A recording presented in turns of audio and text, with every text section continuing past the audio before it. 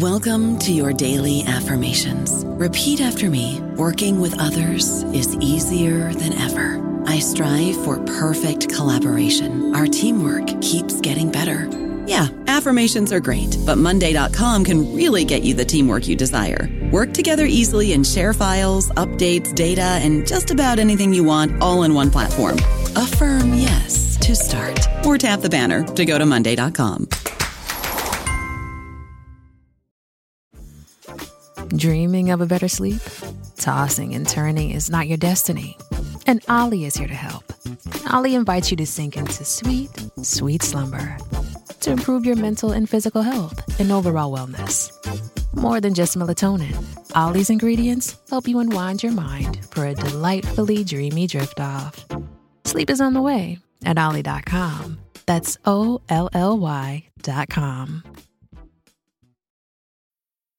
How do you feel great on vacation? Like really good? Easy. You go to Aruba. You'll spend your time relaxing on cool white sand beaches and floating in healing blue water. You'll immerse yourself in natural wonder and find your center on an island where things move at your speed. You won't just feel great, you'll feel relaxed, renewed, and ready for life. That's the Aruba effect. Plan your trip at Aruba.com. Welcome to the New Books Network. Hello, and welcome to New Books in Women's History, a channel of the New Books Network.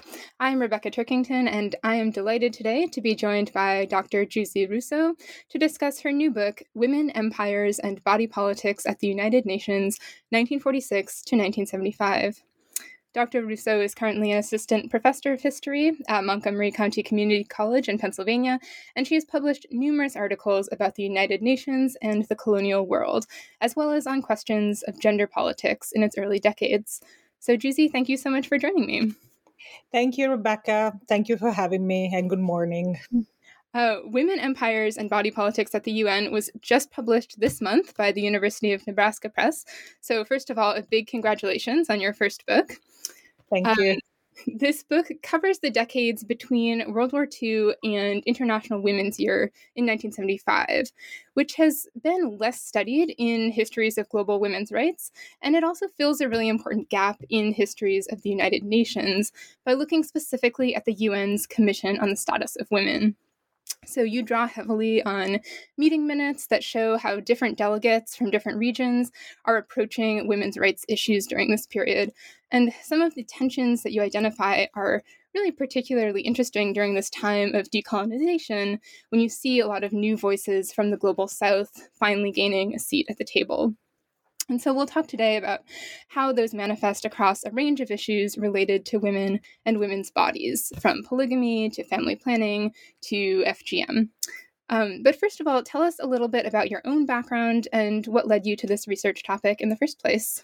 Okay, thank you. So I was trained as a cultural historian, and I had a parallel training in women's studies because I was always fascinated with, the interdisciplinary aspect of women, gender, and sexuality issues. And I have a personal history with empire, like I say in the book, right? The family of my father is from Libya, which was an Italian colony. So I always grew up, listening to these colonial stories. But then my own political trajectory made me an anti-colonial person. And so it was interesting to me to study empire in a way that could be more innovative and connected to specifically bodies, right? That's more part of my cultural history background, right? The study of the body and how the body is represented and constructed, really. And the project was born through a conversation with my advisor, the late Jean Quadert. And at the beginning, it was supposed to be a project on human rights and gender. But then, when I went to the archives, I kept seeing all these materials on dependent territories and women in the trusteeship council and women in the colonies. And And, I recognize the tropes of imperial feminism.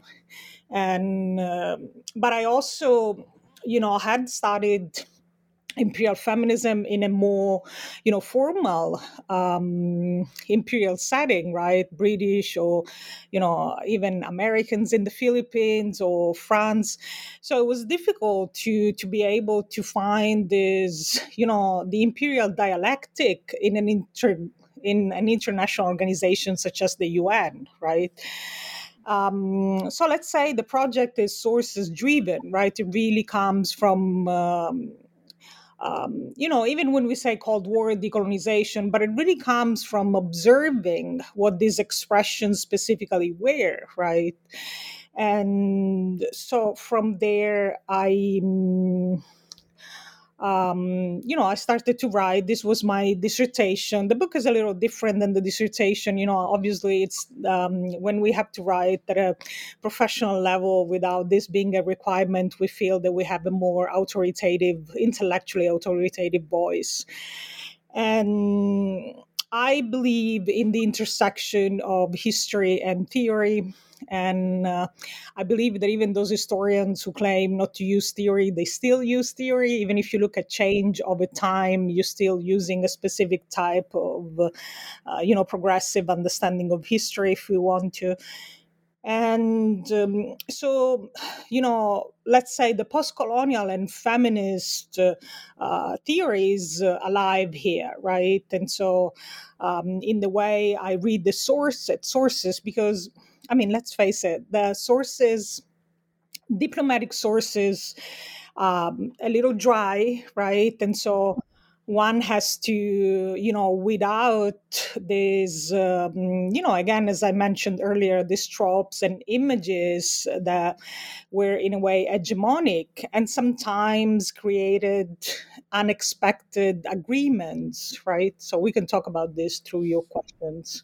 Yeah. Well, let's just set the stage a little bit for listeners who might not be familiar with the infrastructure you're talking about.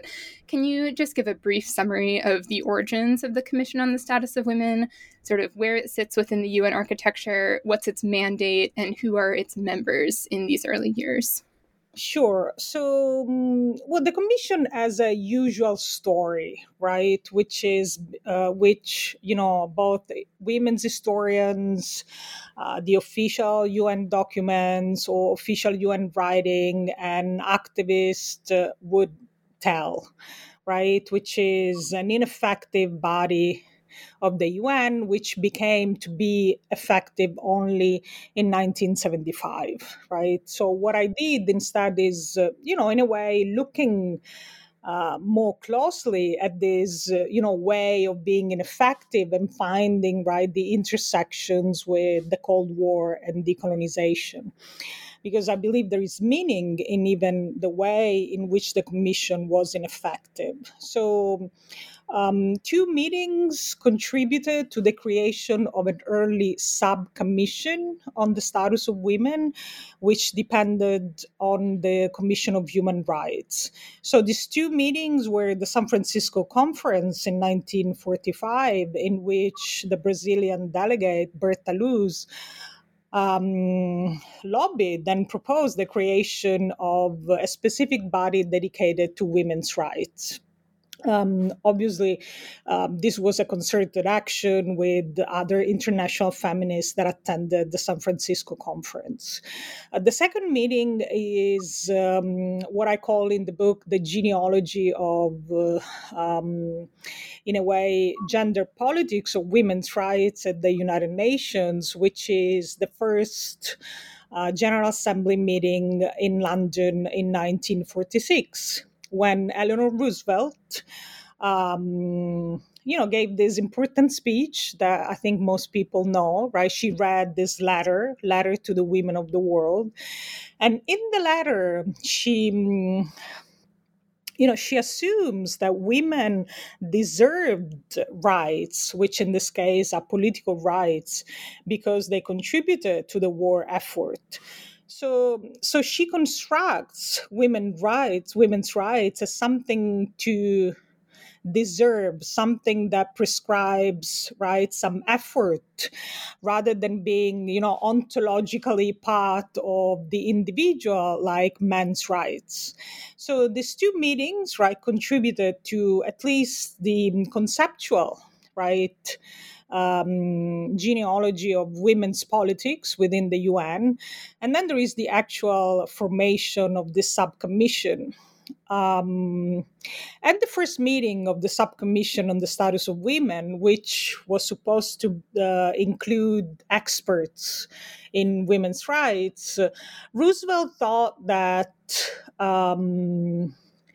the program of Bodil Bagtrap, the representative from Denmark, was too unrealistic, too progressive, too ahead of its time.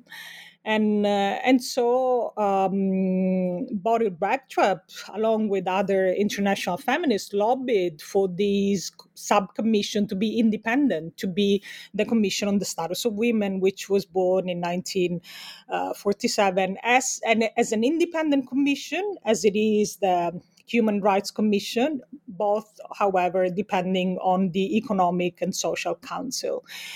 An interesting detail is that the Commission on the Status of Women had to express, ideas and proposals to other UN bodies with this, wishful language. So it would always be the Commission on the Status of Women wishes to suggest, etc. It could not instruct, right? This is a highly rigid hierarchy in the UN architecture.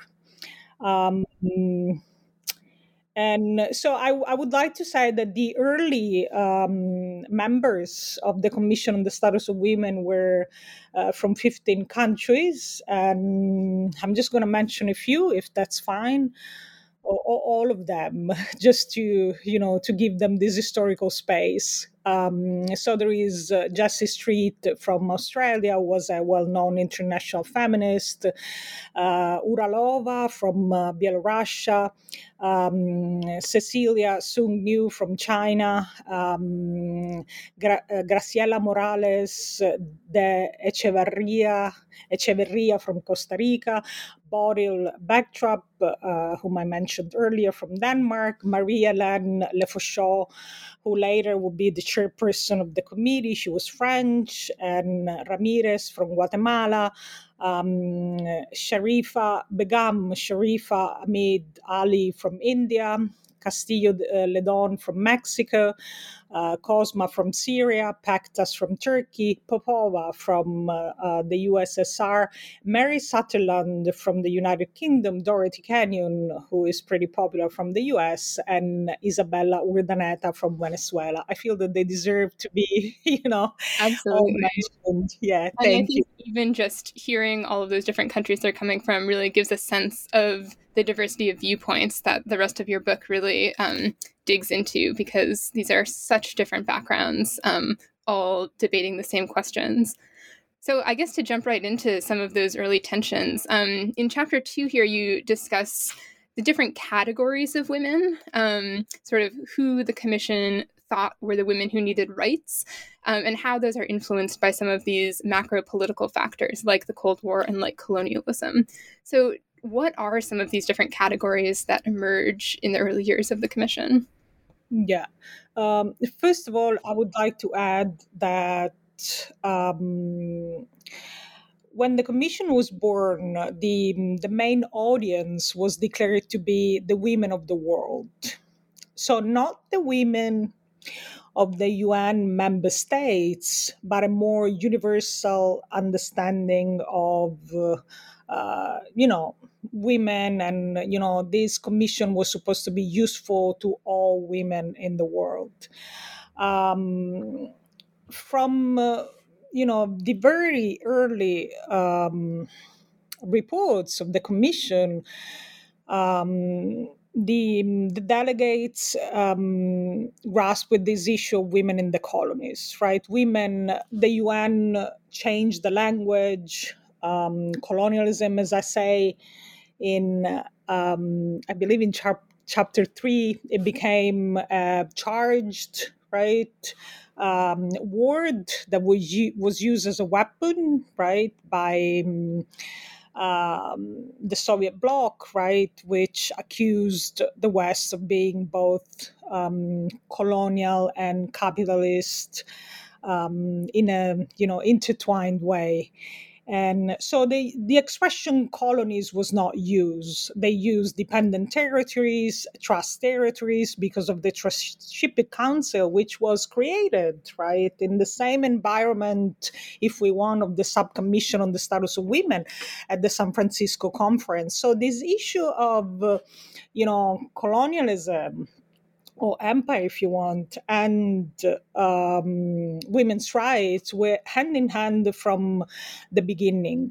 So the Cold War also generated these, I want to say, proto-imperial circumstances, such as, the occupation of Japan, right, immediately after World War II. So what we would call informal control over other countries, right? The partition of Palestine, and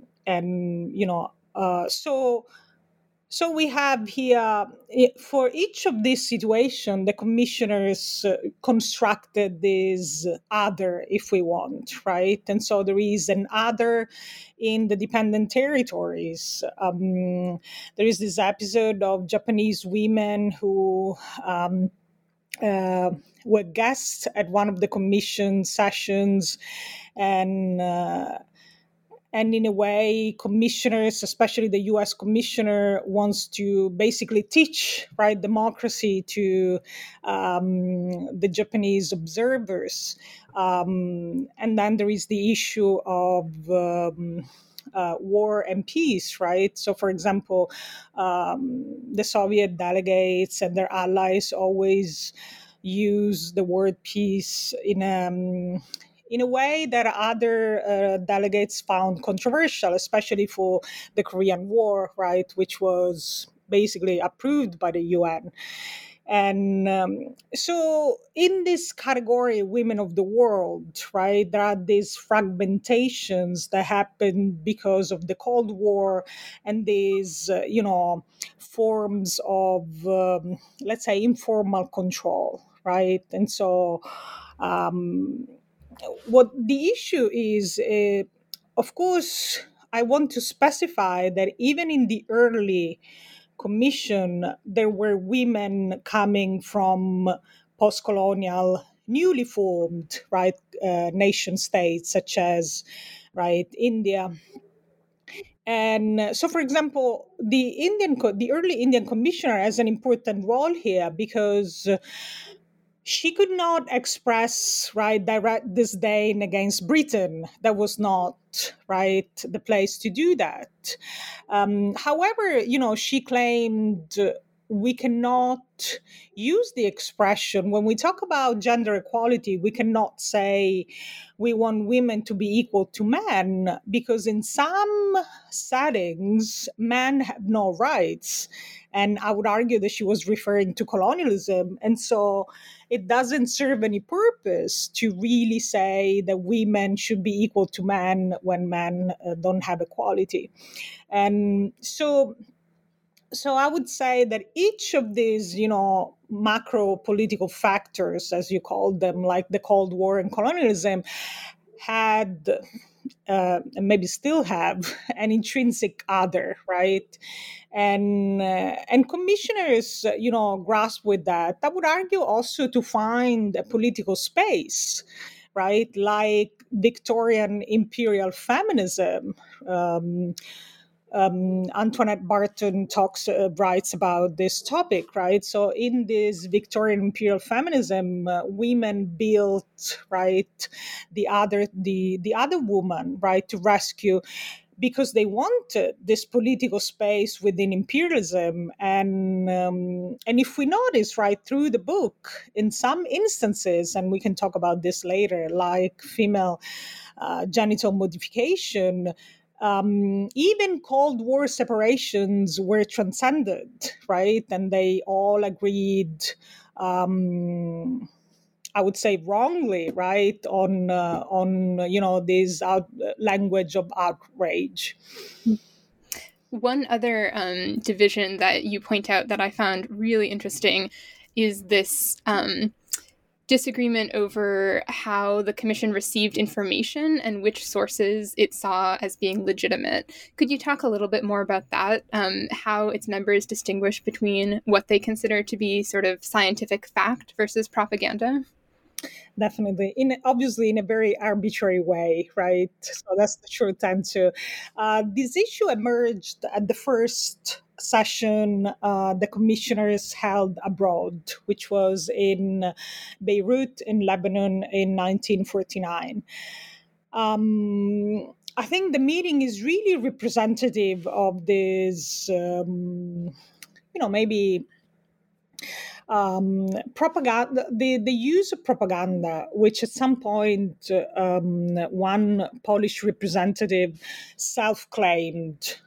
She said, "Sure, this is propaganda, but it's good propaganda." So I like that. So the issue, the commission, according to its own mandate, received data from the Secretariat session on women, which was this more bureaucratic office, right? There was always a different director for this section, and it was mostly statistics, data from countries, data on voting, data on education of women. At some point, the commissioners also pushed to receive a specific report from the Trusteeship Council on Women. So at the Beirut meeting, the Women International Democratic Federation participated, and this organization had, communist ties, and the representative talked about the status of women in Iran. And this conflict exploded. So commissioners said that they had no right to talk about, a country that was, far away. When the direct person from Iran, for example, was not present, that this was propaganda, and on the contrary, right. They say they could not interfere, right? This is part also of why it was less complex to discuss and talk about formal empires or dependent territories, because they were not part officially, they were not member states. And so commissioners could not directly criticize a member state. Sometimes nationalist China did that when they talked about Soviet Russia, but in general, that was not a good diplomatic etiquette. So at the Beirut meeting, there was the issue of Iran, then the issue again of the Korean War that was about to start, and then the partition of Palestine. And so one Catholic organization presented this resolution, proposed a resolution, and in which commissioners had to help refugees from the partition of Palestine. And so here we can see a contradiction, right? When it was about Iran, because the specific organization that proposed this type of conversation had communist ties, that was propaganda. When it was about, a Catholic group that proposed, even even the fact itself, because the partition of Palestine was a UN decision, and so it presented even more, it was even more problematic, right? Commissioners even discussed that, they expressed compassion and this and that. So there is often this. So that's why I would claim I would. So for them, right, it is through what commissioners attacked as propaganda that we can see what they consider to be more objective and scientific. And in this case, it was arbitrary also because, these data that the secretariat received was often not only dry, but also it came from, I don't know, member states could pretty much send whatever they wanted. Yeah.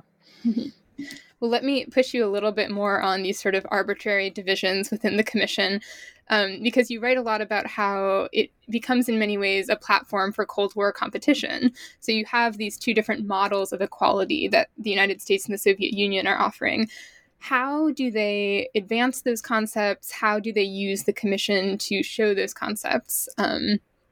You talk about specifically those two commission conferences in Moscow and Bangkok. Yeah, I would like to specify that the one in Moscow was not sponsored by the United Nations, but UN delegates or delegates from UN agencies could indeed took part in a more personal capacity. The Bangkok seminar of '56 was an officially UN seminar, international seminar.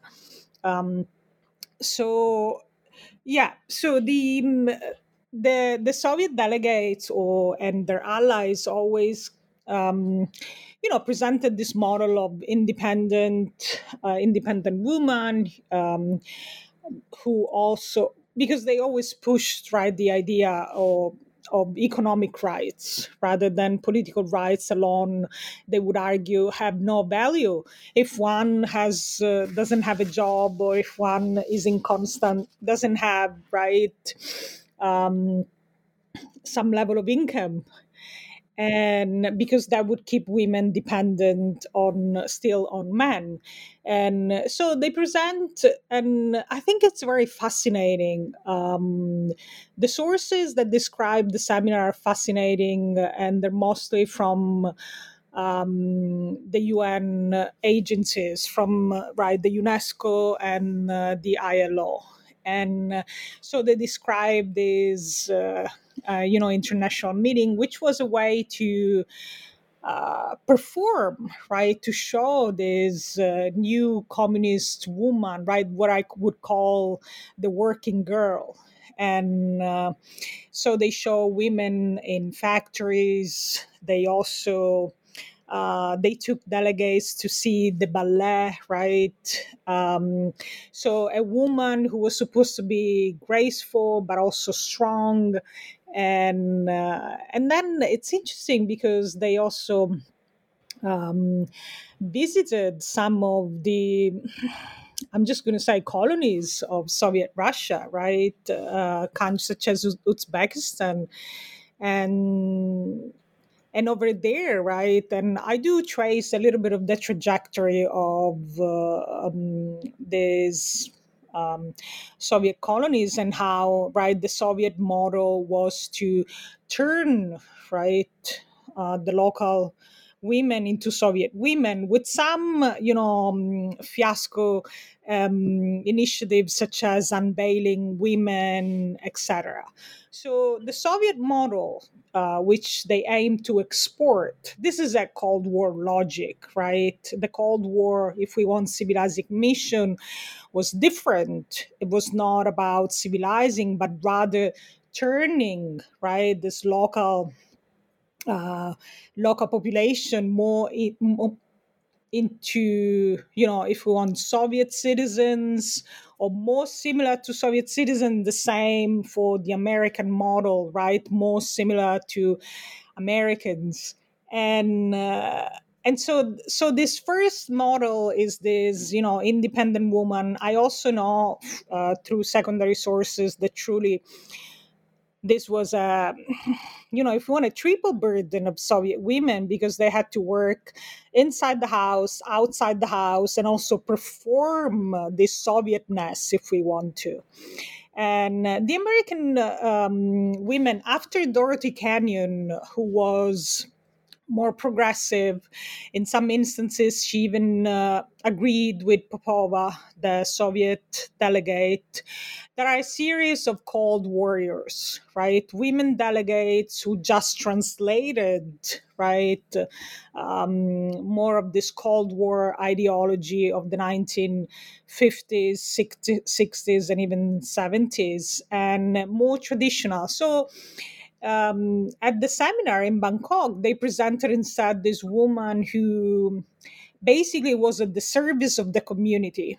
So the world outside the community was dangerous, right? The city was dangerous. Women, sure, they were supposed to be educated, but that education then would serve a purpose within the community.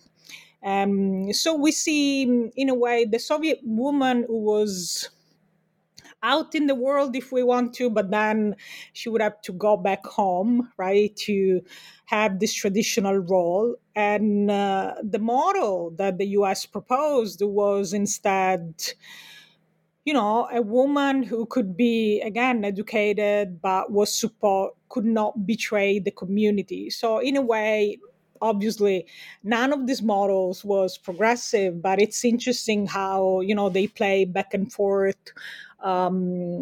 They use this rhetoric, right, of which model of woman could be exportable. Mm-hmm. Absolutely. And as you write about, not other countries have their own ideas about what the place of women and what the place of family is as well. So yeah, let's talk a little bit about that in two examples that you give. Another trend that you have running throughout this book that I think is really interesting is this clash between universal human rights and cultural relativism. And that, as you explain, is really inextricable from the broader politics of imperialism. So I want to ask you about two examples where that plays out on women's bodies, and that's polygamy and female circumcision, or female genital modification. So the first one, you use this sort of international anger over this case of the 110 wives of the Bikram of Fan. So can you explain that a little bit and tell us what that shows about changing women's rights norms? Yeah, so these are two case studies, if we want to, right? I don't know about you, but I'm very busy and I don't have a lot of time to cook. That's why I subscribe to Factor. Eating better is easy with Factor's delicious, ready-to-eat meals. Every fresh, never frozen meal is chef-crafted, dietitian approved, and ready to go in just 2 minutes. You'll have over 35 different options to choose from every week, including Calorie Smart, Protein Plus, and Keto. These are 2-minute meals. Factor meals are ready to eat and heat, so there's no prepping, cooking, or cleanup needed. They're flexible for your schedule. Get as much or as little as you need by choosing your meals every week. Factor is the perfect solution if you're looking for fast, premium options with no cooking required. Sign up and save. We've done the math, and this is important. Factor is less expensive than takeout, and every meal is dietitian approved to be nutritious and delicious. Head to factormeals.com/NBN50 and use code NBN50 to get 50% off. That's code NBN50 at factormeals.com/NBN50 to get 50% off. First, the bad news. SAP Business AI won't help you generate cubist versions of your family's holiday photos. But it will help you understand which supplier is best to help you roll out your plant-based packaging in Southeast Asia, or identify the training your junior project manager needs to rise up the ranks, and automate repetitive tasks while you focus on big innovations, so you can be ready for the next opportunity. Revolutionary technology, real-world results. That's SAP Business AI. So to talk about the first one, I would like to briefly describe the Trusteeship Council, because it came from there. So the council, as I mentioned earlier, was created at the San Francisco conference, and it substituted the mandate system of the League of Nations. In both the mandate and the Trusteeship Council, is included the possibility of petitions. The UN received thousands of petitions from, so these were former colonies under international tutelage, with the idea of um, preparing these countries to then reach independence. Now, the language of the mandate was more paternalistic, if we want to. The language of the Trusteeship Council is more oriented towards human rights, and even, right, like the charter, it has this, sex equality principle. So more, if we want, innovative. The So the story, this cause célèbre of the fond of Bicom. Fond is just chief or leader. Bicom is an area in the Bamenda region in Cameroon. It all started with a petition from an NGO, right, with Catholic ties, right, St. John International Alliance. And it's a very intricate case with many, right, parts. What I would describe a new colonial plot, right? Colonial plot is an expression that anthropologist and Laura Stoller uses a lot, but I see here that there is a new, more international colonial plot. So we have the organization which sent the petition, in which there is part of an article written by a nun, Sister Loretta from Chicago, of all places, a Franciscan nun. So Sister Loretta published this article in a Christian Catholic newspaper, I think published in the UK. Then St. John, the organization, included part of this article in a petition describing this situation in which, and the language is very interesting, right? There is this language of the fairy tale, right? A young woman was doing her chores, right, in this bucolic setting, when suddenly, right, this bad man come and in a way arrest her. There is some violence there, and but the young woman and the father know what this meant, right? That she was betrothed to the chief. Now, besides the story itself, and as always, right, as I would always tell my students, it doesn't matter whether this is true or not. What matters is, right, the language that they use to describe this situation, and how, right, and also the issue, petitions were great, if we want, democratic tool for the colonized, for people in these dependent territories or trusteeship territories, to share the injustice of colonialism at with this international podium, at this international podium. But petitions could be used by anyone who had an interest in that territory. And so in this case, this is, in a way, a more pro-colonialism petition, right? Basically, it's saying this is what's going on, and you claim that these trust territories, in order for them to be ready for independence, they have to practice human rights, if we want to. And then there are all these interventions, right? This is discussed within the Commission on the Status of Women. Then, the New York Times wrote a series of articles, very ironical.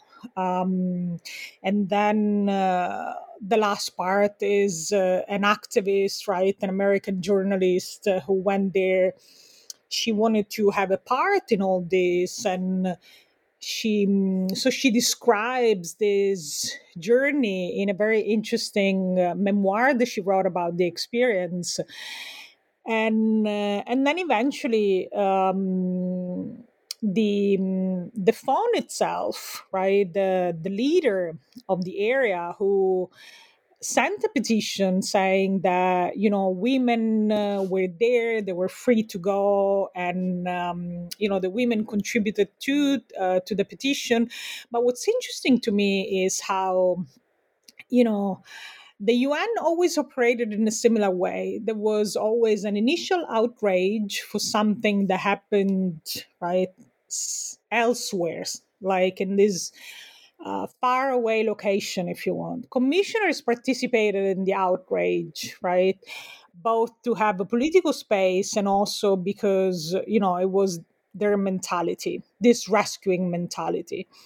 But then, and so but then cultural relativism, right, took over, and they would say, oh no, but this is fine, this is polygamy actually is useful because it's a way for women to have an income, to be inserted within a labor setting if we want to.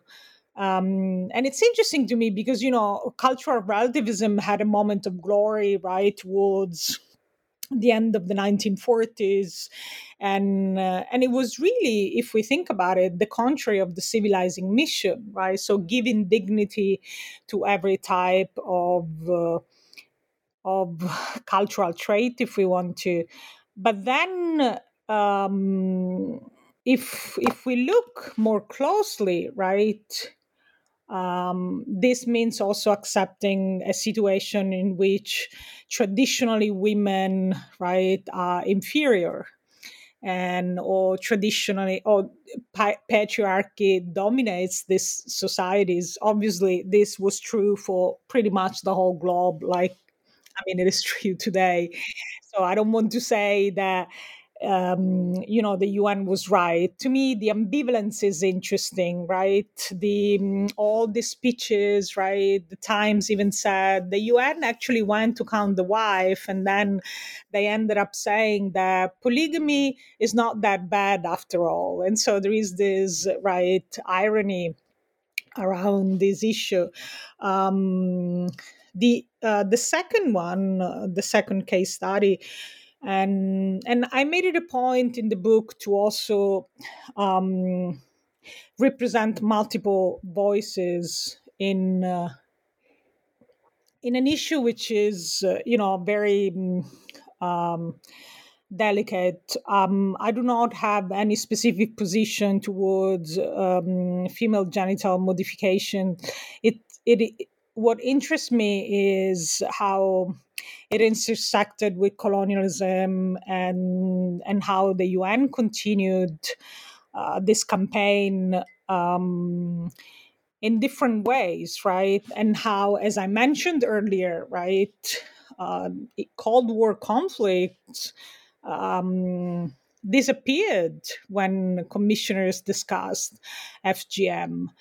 And the language is important because they changed the language. So, for example, the French delegate used ancient customs, and I would argue she did that to decline any responsibility. There is an important issue here. France and Britain were they still had colonies, right? And so the UN asked countries on a volunteer base to provide updates on their dependent territories, and then separated from these the trusteeship territories. So the change in language is important. Who starts the discussion on this, right? And it's very often St. John, the organization that I mentioned earlier, got involved with that too. So there is the ancient customs, rituals, all these words. And then later, right, they would just say circumcision. It was very difficult to talk about, right, what the procedure was, right, because it deals with genitals. And so there was a common outrage. And we can see the difference, right? In 1960, there is the first um, international seminar in Addis Ababa, and we can see how, you know, women from the African continent, um, obviously they were in a diplomatic difficult situation because, you know, they were part of the UN too, right? At least early, some countries were part, some new countries. They spoke about education. They spoke about, you know, medical safety, if we want. They did not use a language of outrage as commissioners do, like the Polish commissioners at the 1958 session who said, we need to remedy, I'm paraphrasing, we need to remedy this revolting state of affairs. So even the word, right, pretty strong. And or even Marie-Hélène Lefaucheux, she would say, in these dark rooms, again with this language, right, with this overly charged gender language that belongs to fairy tales in a way, right, always describing and depicting um, women. But this was still part of imperial feminism, right, women to rescue. And these events gave them this so much political space, even especially with the circumcision. You know, the Human Rights Commission participated. Then eventually, as you know, this is a well-known. The end of this story is well known, right? It's you know this. I think the steps, because they are right in the archives, are more difficult to trace, right? The different speeches. And the end is that the WHO basically said, this is a cultural issue, we cannot interfere. But I think the multiple steps, even the fact that at some point, right, because the difference between human rights and women's rights, it is usually, right, historians and activists would say that it happened much later, right, at the Beijing conference. But in some instances, when the outrage was at its highest stages, right, they would talk about human rights, which is very interesting to me how, you know, this correspondence, right, the human rights of women actually happened in these overly, if we want, hegemonic settings. Mm-hmm. Yeah, I think there's so many things that you identify in this sort of trajectory of an issue that seems very familiar in much later periods and even today, the same types of rhetoric, the same issue framing. So it's just fascinating to see it sort of written back as early as the 40s and 50s. Let me ask you about a trend that comes a little bit after this in the UN, and that is the sort of women in development at the United Nations. How does that play out in the Commission? And specifically, how do Global North delegates versus delegates from the Global South conceptualize the role that women should play in the quote-unquote development of their nations? I want to say that, you know, the book has these two parallel stories, right? One is if we want, a colonial story of imperial feminism, of wanting to rescue. The other one is the pushback, right, from, if we want, post colonial voices, right? And which is there, right, from the beginning. As I mentioned, the Indian representative, Minerva Bernardino, who always had this ambiguous position. Or in some instances, there is also a representative from Haiti. So it is there. It is there. But development represents a clear pushback from women in former colonies, or if you want, in the global south. And I would like to specify also, because I think it's important, because it is not part of the common narrative of the Commission, that some representatives, for example, Bedia Afnan from Iraq, and later Aziza Hussein from Egypt or the Arab Republic, were ahead of their times. I mean, Afnan said things in favor of women's rights in 1952 in the occasion of the voting of the Convention on Political Rights of Women, which were very innovative, right? She was able to detach, right, or if you want to provide an understanding of Islam which was pro women, which I think was very innovative for the time being. So I would like to mention that contrary to stereotypes, women from the Islamic world were way more innovative than women from Western Europe.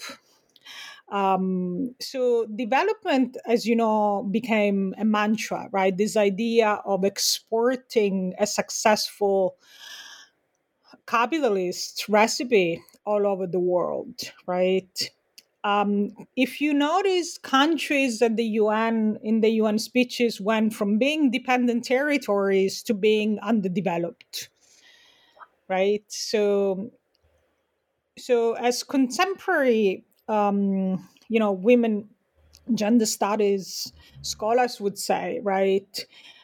There is this, if you want, this Africa need to be rescued, right? This imaginary place constructed, right, that need to be rescued. The commission participated. They did understand that it was important to involve women in development, but the issue with development is really exporting capitalism, which unavoidably generated inequality, right? Gender inequality, race inequality. But in the context, so for example, in the context of the debates on development, we have two instances. One in which I believe it was Aziza Hussein who said, if you keep saying to us that we are backwards, we're not going anywhere. This is not going to work. Because of course they wanted this conversation which was on an equal base, right, rather than always feeling that they missed something to be at the same level of other commissioners. And then at some point during a discussion, I don't clearly remember who said it, but there was this important pushback that said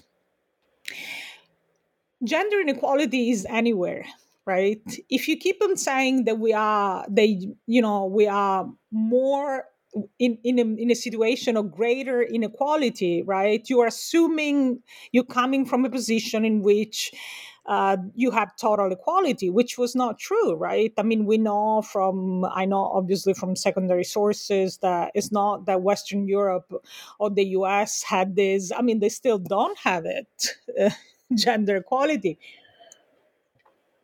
But to me, it is important to point out, sure, the commissioners understood that women had to participate in development. They never really questioned, right,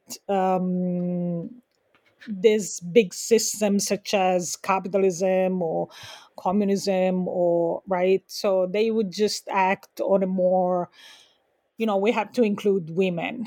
The whole argument of the book, right, revolves around this well-known transition of commissioners, which went from advocating for formal equality, and even the data that they looked, I mentioned earlier statistics, right? So if we look at statistics on voting, they're not really representative of how women are, whether women are equal or unequal in their everyday life, right? So it is really this, right, observing the other's body that then leads them to consider, right, practices. They always talked about discrimination in a very abstract way. There was never a perpetrator in discrimination. But then, all these discussions on violence, all this discussion on women that had to be inserted within development led to, politics that centered around practice, right? The practice of discrimination and the discussion on reproductive, what today we would call reproductive rights, was part of this trend. So I don't want to. Sorry, go ahead. No, finish up. I've got another question for you after. So I don't want to say, because, sometimes when I talk about this book, I don't want to say that equality here had a colonial origin, but rather that because of the pushback of women from newly formed countries, then there was this reckoning of the formal imperial feminist commissioners who said, okay, wait a minute, we're all in the same boat here. I really found convincing in your book that argument that this is sort of the period where the CSW transitions from a concern with law to a concern with practice. And I think what you've just said there about that interest in bodies and how that plays out is really at the crux of this. So I'd like to just ask you one more sort of case study question, and that is about reproductive rights, which you just mentioned. That's, of course, a topic that directly concerns women's bodies and one that becomes hugely important at the United Nations. So how did the CSW address issues of family planning, and how did different delegates understand that? Sure. So let's consider that if in the 1950s there was this accusation of colonialism, imperialism, in the 1960s and 70s, the danger was feminism. Commissioners hinted to this idea that they were diplomats, and in diplomacy there is no room for politics, especially not politics of the second wave, which for them were more about agitation, right? So they had to find a way to talk about reproductive rights in a non-feminist way. And so what they used was, if we think about it, they used development in the sense that this was an issue of human rights, an issue of resources. So if in a family there were 2 children versus a family with 6 children, the family with 2 had more resources. So this is in an issue of economic rights, because that also commissioners first deliberated, if we want, of political rights, later on economic rights. And so the issue was, spacing children to give a chance. It was more in those theories of modernization of the 1960s. In one of my articles, I also talk about this book, which warned the world against overpopulation, and there was a ticking bomb, right, in the cover, and commissioners very carefully try to discuss reproductive rights. Some Christian Catholic commissioners, abortion was never mentioned, of course. That was the big elephant in the room. That was never mentioned. So they discussed it in a more practical way. So from the point of view of the children rather than from the point of view of the mother, right? So less children, more resources. What's interesting is how the UNESCO, and there is also, books usually have these parallel stories. There is also this parallel story of how the agencies, the UN agencies, since the early days of the passage from subcommission to commission, they did not appreciate when commissioners spoke like experts, right? Because they claimed that they were the experts. The commission was first affected by constant Cold War conflicts, right? This is what sources from the UNESCO, the ILO, the WHO archive would clearly say. And later, they were just a bunch of feminists. So, in the case of reproductive rights, Elvi Sepila, the representative from Finland, was also the rapporteur in for a report on reproductive rights, right? And the UNESCO attacked this report, and it attacked it through cultural relativism and claiming that the position of the Commission on the Status of Women was a privileged Western position, and basically they did not understand the status of women in these countries where there was this danger of overpopulation. And so these conflicts are interesting. So yeah, reproductive rights. The commissioners, I would like to say, they were able diplomats, right? Because it was not easy to discuss these issues in ways that did not, let's say, offend the sensibilities of the member states represented. Mm-hmm. Well, let me ask you one more question about the book that's a little bit more stylistic. And that is that you include images very thoughtfully in this. You know, each chapter starts with a photo, usually from the UN archives.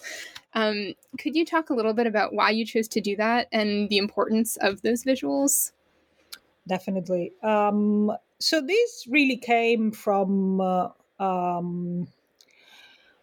I define myself as a historian of bodies and empires, and I believe that it was important to trace a visual history of the commission, or at least of issues that were either directly or indirectly involved with what I discuss in the book.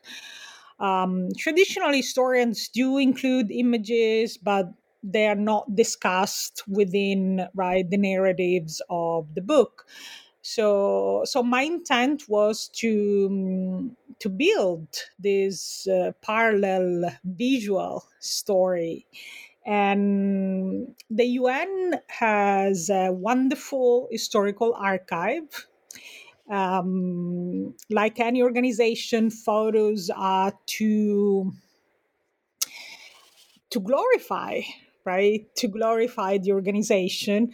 But if we look, right, closely, and especially with contemporary, more contemporary categories, we can see what these images really are. So I chose, for example, the cover, which is also the image, I believe, of I think it's chapter 6. The cover to me was very powerful, and it represented the shift in the commission politics from when delegates in let's say in these former colonies in Asia and Africa went from being, right, the objects of the rescue to being, right, clear agent, right, to push back. And so to me, this photo here, taken right in front of the room of the General Assembly, is, and also the traditional clothing, some of them are wearing traditional clothing, some of them aren't, is also this, if you want, proud tool of, anti-colonial nationalism.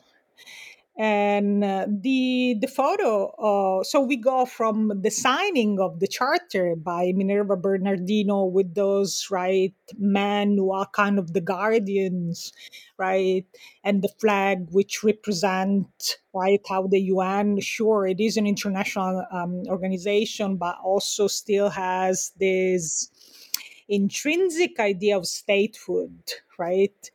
And then I wanted to present, right, the early stages of what today is a recognizable, sadly recognizable, and widely used photo of the female refugee. And in the photo of chapter 2, I do discuss, right, and these are two Palestinian women, right? And so then in three, so there is, so each image is connected to a specific fact of the chapter. I think it's interesting that, in those projects in which the UN was involved in development, starting in the 1950s with the advisory programs, women are there. So this is the image, I believe, of chapter 3, right? Women are there observing. And so there is this issue of still being in and out of development. And then for the trusteeship council, I wanted to show how the meeting was highly technocratic, right? How do we measure whether a country is ready for independence, right? And if anything, our countries who were independent back then really ready for being independent, right? And how women were absent, right? Like Roosevelt letter, right? Women are always an added dimension, right? So this is also the false universalism, right, of human rights and women's rights. And then later there are more of these images of clear contribution of the new post-colonial states and how they participated in the UN. The last, I wanted to add an image of an actual commission meeting, and there are no white women in the last image. Yeah. Well, I could ask you a dozen more questions about this book, but I think that's a great way to wrap up this discussion, because it really does show you the trajectory of the Commission on the Status of Women. And I think you make a really compelling case in this book that the CSW is a really rich place to look to think about these broader theoretical themes. So I hope a lot of folks will pick this up. And I'd love to just end by asking you what you're working on next. Well, I have a new book contract with Routledge I decided to continue to work on international solidarity. Is it possible to have, at least historically, was it possible to have international solidarity? So I'm writing about, specifically about Italy. So I want to go back home intellectually, and Italy and third worldism, which was a leftist understanding of solidarity towards decolonization and liberation. And this is still centered around the body and how the body of the other was represented in films and other spaces such as the Venice Film Festival. It's a different project that deals again with what I would call ego history and the fact that, I'm from a colonial family. I'm also from Sicily, right, which to Antonio Gramsci was part of Italy internal colonialism. And I live in the US where I'm a feminist migrant, and this is a settler colony. So all these elements are part of this new project. But I want to say that I will continue to work on the United Nations because I don't want to abandon this. And right now I'm revising an article on the history of language of FGM within the United Nations. And I plan to work with other colleagues interested in the United Nations on a project on the petitions of the Trusteeship Council, which are thousands. And we want to look at petitions as, a window inside everyday life within the trusteeship, the trust territories. Well, both sound like fascinating projects, and I'll look forward to reading them. Giusi, thank you so much for coming on the show today. It's really been a pleasure to hear you talk more about this book. Thank you so much, Rebecca. Enjoy the rest of your day.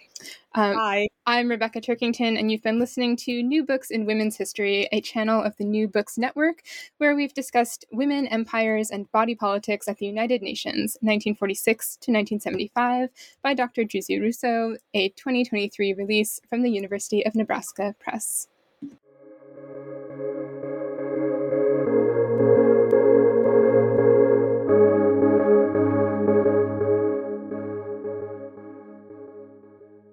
Hey guys, it is Ryan. I'm not sure if you know this about me, but I'm a bit of a fun fanatic when I can. I like to work, but I like fun too. It's a thing. And now the truth is out there. I can tell you about my favorite place to have fun. Chumba Casino. They have hundreds of social casino style games to choose from with new games released each week. You can play for free anytime, anywhere. And each day brings a new chance to collect daily bonuses. So join me in the fun. Sign up now at ChumbaCasino.com. No purchase necessary. VGW Group. Void where prohibited by law. See terms and conditions. 18+.